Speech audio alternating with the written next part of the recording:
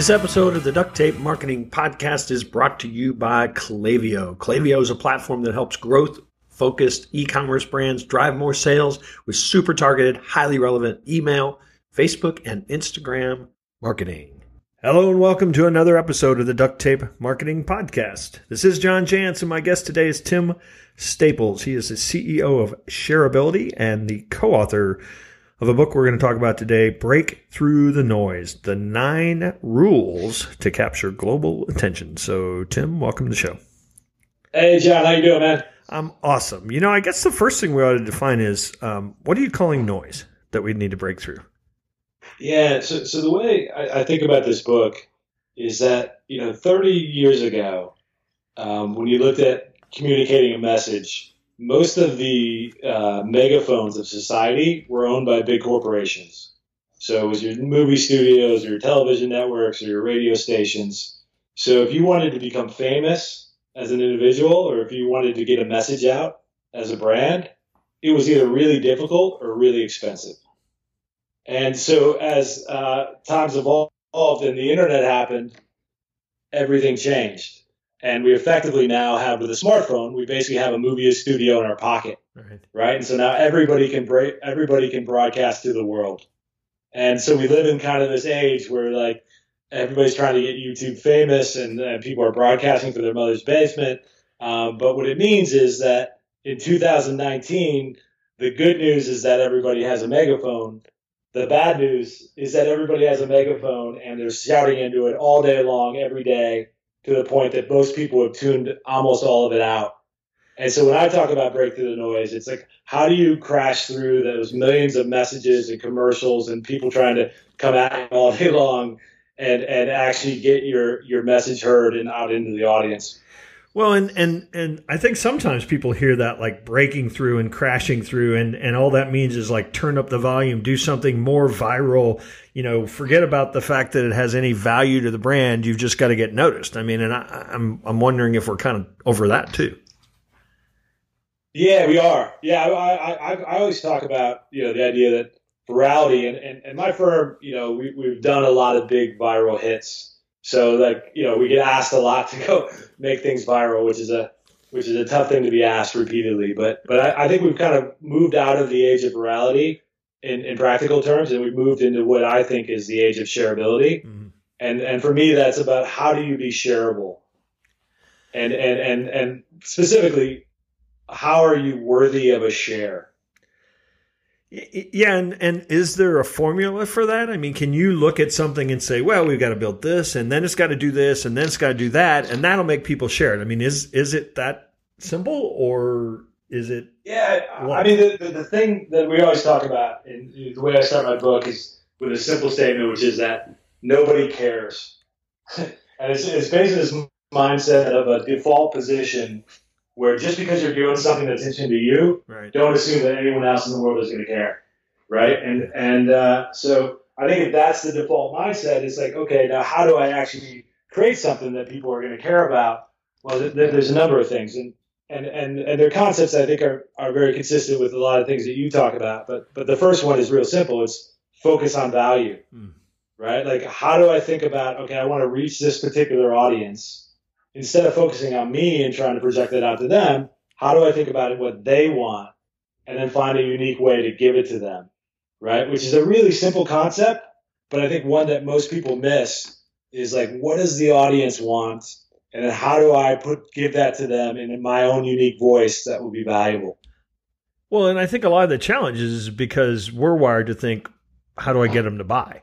Or how do I get them to like me? Exactly. How do I get them to share? And sometimes that runs counter to what would be valuable to them. Yeah, and we do a lot of work with big brands, and they're so hardwired to sell first. Like, I feel like the last 30 years has been about an advertising approach for brands where they literally beat their chest and try to project their message onto an audience that may or may not want it. And what we've seen is when you just start with value, and value can be a lot of things, right? It could be education, it can be entertainment, right, it can be empathy. There's a lot of different ways where you can provide value to an audience. If you take that first step and give them value first, you completely change the relationship. If you try to sell, they're on their heels, they're leaning back, they're moving away from you. If you give them value, now they're leaning forward and they want to learn more about you. And so you've now started a relationship that, you can actually, move towards a sale instead of trying to start with a sale. I know in my own experience, and I'm sure there are different people like different things. I know that when something like I'm expecting X and I get Y, it like surprises me. I know those are the things those are the things I remember the most, and I'm probably more likely to tell somebody about. Is that one of the sort of formulaic aspects of how you get somebody to pay attention? Yeah, so we've actually done a lot of research on the science side of like how the human brain works, and it's funny. It's very consistent, not even amongst age groups, but also across regions around the world. And we've identified these emotions that provoke people to share. And we're human beings, right? We're very emotional creatures, and the emotional piece of it is just something that's completely lost in kind of the old school advertising. And it's like, okay, how am I going to connect with something and feel something? And then if I feel something, then I'll be part of that conversation and be leaning forward. And so there's actually 5 emotions that we've identified that are all positive emotions that we found are the most effective, at least for us, to get people to lean forward and share. And so I can walk you through those. Do it. So the first emotion is happiness. Right. And I think we live in a world right now where everybody would agree that there's a lot of polarization and, people are split apart and there's a lot of negativity on the internet, or at least it feels that way. And so like giving people a smile during their day, even just a little smile as they're going through social media or going across their phone in a break from a meeting, that is a really, really powerful concept. So the first principle is happiness or joy. The second principle is we call awe. So awe is like a feeling of respect where you just go, oh, wow, that's something I haven't seen before. So it could be something that is, you literally like, launching a guy from the moon that you haven't seen before, or it could be someone doing an act of like a Good Samaritan act that just makes you lean forward and go, wow, what a cool thing that they did for somebody, completely unexpected, and it kind of warmed my heart. And that's what we mean by awe. The third emotion is called curiosity. So this is all about learning things about the world that you hadn't seen before or you didn't know. And there's a lot of kind of educational content that doesn't feel like education, where you can provide a lot of value to the audience. The fourth emotion is empathy.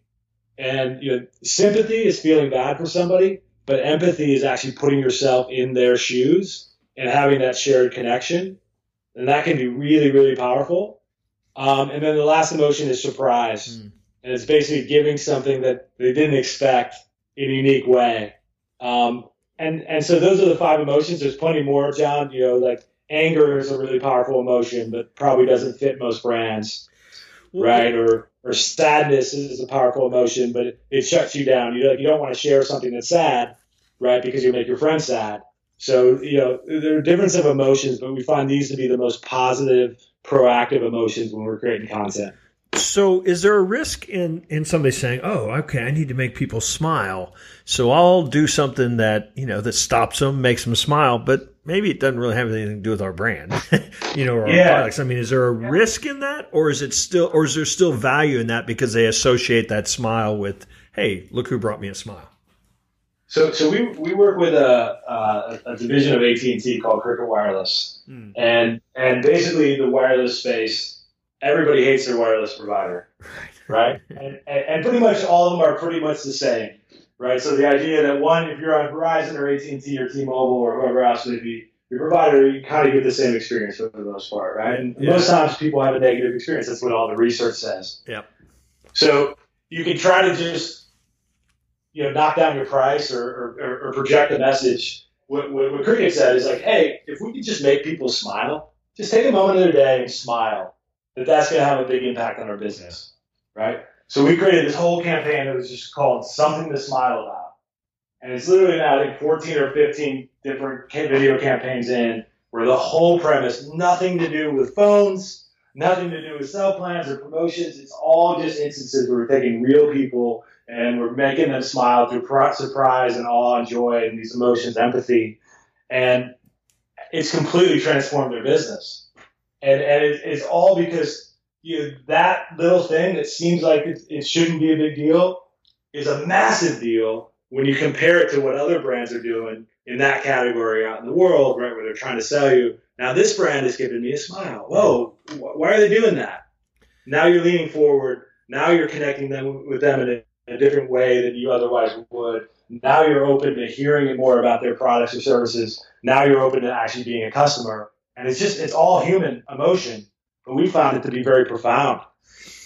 Yeah, and it's interesting. I mean, it's probably heightened by the fact that they're running counter in a way to how other people perceive the competitors, right? I mean, there's a little bit of that. Exactly right. There, yeah. No, and I think that's why I mentioned like that space it's really tough, right? Everybody, because people expect perfection from their cell phone provider, right? And you're never going to be able to achieve that. So there's always going to be some level of friction there, and then if everybody's going one way and you go the other. Right. Yeah. Well, have you noticed Sprint's actually running ads talking about how bad all the other ads are? That everybody's saying they're the best and they're this and that. And so it's like they've. One of the concepts in the book is called flip the script, which is exactly what you're saying, which is when everybody goes one way, you go the exact opposite. Yeah. I'm not sure it's working, though. But at any rate, that's another story. I want to remind you that this episode is brought to you by Klaviyo. Klaviyo helps you build meaningful customer relationships by listening and understanding cues from your customers. And this allows you to easily turn that information into valuable marketing messages. There's powerful segmentation, email autoresponders that are ready to go, great reporting. You want to learn a little bit about the secret to building customer relationships? They've got a really fun series called Klaviyo's Beyond Black Friday. It's a docuseries, a lot of fun, quick lessons. Just head on over to klaviyo.com, Beyond Black Friday. So if I came to you and I said, okay, or we're sitting around the boardroom trying to say, how do we break through the noise? I mean, is there kind of a process to start analyzing where your opportunities are? Yeah, I think, the process starts with what's shareable about me as a person or a brand. Mm-hmm. Where can I provide a unique point of value? And so, I don't know if it's easier to go through a real life example, but I think, what would be an example of a small business that we could talk about? You just mean category wise or something? Yeah. So let's go with a real true small business. Let's talk about a remodeling contractor. Okay. A remodeling contractor. And I don't know that space well, but I assume that most of them on paper look pretty much the same. Yeah, I think people would assume that a lot of times the conversation starts with, let's have somebody come out and tell us what it would cost, to do this project or whatever. And some are probably more professional than others, but I think the perception is, hey, they all just drive in nails, right? Yeah, and then it becomes hey, who's credible enough to invite in my home, and then what's the price? Exactly. Right. And then you're going to, and similar to the wireless space, right? It's going to be heavily price driven and about who is in kind of your network to go execute. So the way we would think about it is, okay, who's our audience? Who's going to buy from us in this case? They're probably going to be homeowners, right? Right. Homeowners for sure. Probably somebody who's going to stay put in their home. Probably a little, the neighborhood can, take a $50,000 kitchen, that kind of, demographic. That's right. So it's slightly upscale, right? And so then think about that audience and say, okay, if I was in their position, what would I want from a home remodeler, right? And in terms of the content, and I've heard you talk about how, strategy and content are really intermixed. Yep. Right? And they're really the same thing. So let's think about what would be a value to that homeowner in the suburbs that's, above average, from a wealth perspective. Yeah. So, okay, what if we started creating content that was all about how to create, more cost-effective and more effective remodels of your kitchen, right? And we took you through examples, and maybe we created content around, what goes wrong with home remodelers, or how home remodelers, overcharge you, or how to think about budgeting for a home remodel. And it was all a lot of like trade secrets or specific content or educational content that would be really valuable to the audience that's never maybe remodeled their kitchen. And a lot of people say, well, why would you give that away for free? Why would you spend that time and that resource? And I think that's where we say the exact opposite. Is like, why wouldn't you provide that value to the customer? So now when they're searching online and they're saying, hey, I need to remodel my home, what are my lookouts? What am I trying to accomplish? How do I stay on time and on budget? Now I see your video where you're walking me through with really valuable educational advice, and you're satisfying my curiosity emotion. Yeah. Right. And now you're building trust with me. And now I'm starting to have a relationship with you. And because I've gotten value from you, now when I want to go bid out my house, who's going to be my first call? Yeah. And I think that's one of anybody who has remodeled, it's not a good experience. I mean, you're going to be living out of boxes. You're going to plug your refrigerator in the basement, for a while. I mean, so everybody realizes it's going to be a bad experience. It's just inherent. So I'm sure there's an aspect of actually playing up the experience. What they do to make it not such a bad experience would probably be a great part of that as well. 100%. Yeah, no, it feels like a trust category for sure. Like, because there's a lack of trust, any category where there's a lack of trust. Yep. I think if you can go the other way and build positive emotions, just like in the wireless space, I think it can be really powerful. So one of the things that I'm sure that you, especially as an agency, find is that once something starts working, it seems like everybody does it. And so Are you constantly having to sort of zig and say, hey, this worked this month, but it's probably over now? Because you see that all the time, on Instagram, on, social networks, even in ads, it feels like the copycat syndrome is real. Yeah, and then you combine that with the way that the platforms like Facebook and YouTube are evolving and their algorithm changes, and it becomes more favorable for brands in the beginning, and then it becomes less favorable as they monetize it more. And so one of the things my partner and I said kind of from day one when we started this company is every day is a new day in terms of evolution. Yep. And just like having that mindset that no matter what we're doing today, it's going to be different tomorrow.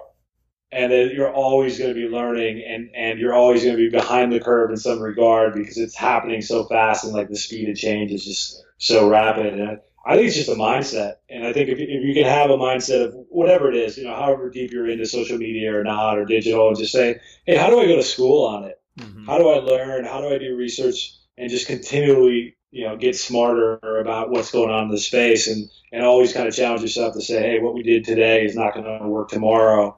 And try to prove that it doesn't work, and prove what comes next. I think the advantage is always going to go to the nimble and the people that are willing to put in the work and just continue to figure it out. Do you find that there are significant differences in terms of not only what they see as valuable or as entertaining, but what they're willing to share between different age groups? For sure, and I think with the younger demographic, they're just sharing in completely different ways.